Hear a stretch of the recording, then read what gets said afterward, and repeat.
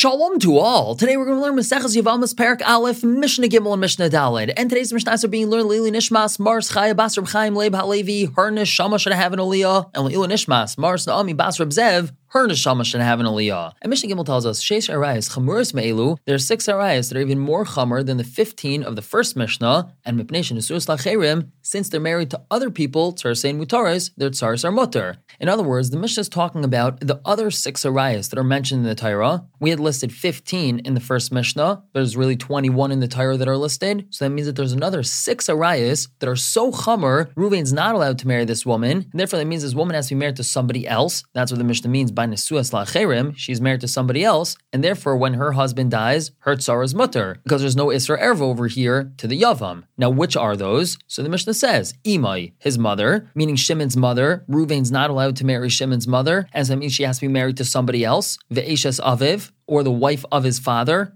meaning Reuven's not allowed to marry Shimon's father's wife, even though it's a different wife. It's not his mother, but it's a different wife his father has. Still, Reuven's not allowed to marry her. V'achais Aviv, and the sister of his father. Reuven's not allowed to marry his aunt. Achais me Aviv, or his sister from his father. He's not allowed to marry her either. Ve'eshes Achi Aviv, and the wife of the brother of his father, meaning his uncle's wife. Ve'eshes Achiv me Aviv, and the wife of his brother from his father, meaning Reuven, Shimon, and this man are all brothers. They share the same father, so Reuven's not allowed to marry his brother's wife. In all these situations, this woman has to be married to somebody else, someone who's not related, and therefore if her husband dies, so her tsar is permitted to whoever the yavam is, because there's no relation here. And moving on to Mishnah Daled, continuing to talk about what we were discussing in Mishnah Aleph, we're going to see that it's actually a machlokes. Beis Shammai matirin atzaros la'achim. Beis Shammai allows the tzaros to marry the brother. So let's use our classic example. We have Reuven and Shimon, who are brothers, and Reuven is married to his niece, which is Shimon's daughter, and he has another wife as well. That's the tzara.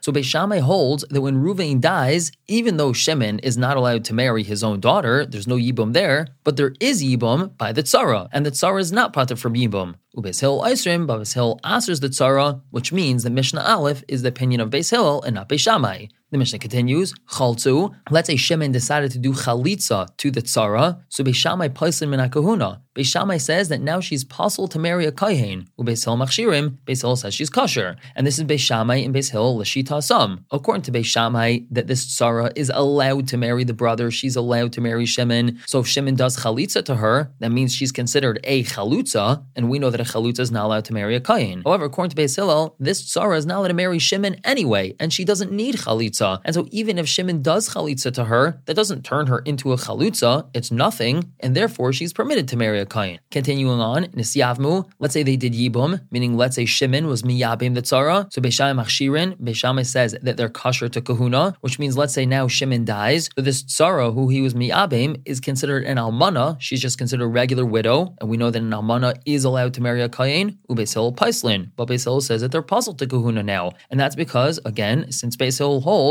that yibum is not allowed to happen, that means Shimon wasn't allowed to marry this tzara, and by him marrying her, he passels her to kahuna. Afal pisha elu asin ve'elu matirin. Even though these aser and these matter, meaning Beis Hillel says that Shimon is not allowed to marry this tzara, and Beis Shammai says that Shimon is allowed to marry the tzara, and therefore elu paislin ve'elu machshirin, these would passel her to kahuna, and these would say that she's kosher to kahuna, as we just explained in the Mishnah. Still, loy nimnu Beis Shammai milisa nashim Beis Hillel, v'loy Beis Hillel Beis Shammai. All those that were part of the Beis Medrash of Beis Shammai did not hold back from marrying women that were part of Beis Hillel's group, and all those that were part of the Beis Medrash of Beis Hillel didn't withhold marrying women from Beis Shammai's group, and that's because they trusted each other to say, oh, this is one of the women that you wouldn't marry. So they wouldn't marry that woman, but they would marry a different one. And something similar, kol ataharis v'atomas shahayu elu matarin ve'elu matamin, anytime there's a machlokes Beis Shammai Beis Hillel, where one of them says that this thing is tahar, and the other one says that this one is tameh, still, loy nimnu eisen taharis elu al gabe elu, they didn't withhold taharis from each other, which means Beis Shammai and Beis Hillel trusted each other to say, this kli is tahar according to you, even though we might have certain kalim that are tameh according to you, but this one is tahar according to you, and they trusted each other in these situations. And this is really a very beautiful thing if you think about it. Because just because they have a machlokes, that this is kosher, this is pasul, this is tahar, this is tameh, that doesn't mean that they can't get along with each other, and they can't marry into each other's families, and they can't borrow kalim from each other, so on and so forth. There still was peace, love, and brotherhood in between them. We're going to stop here for the day and pick up tomorrow with Perek Beis, Mishnah Aleph and Beis. For now,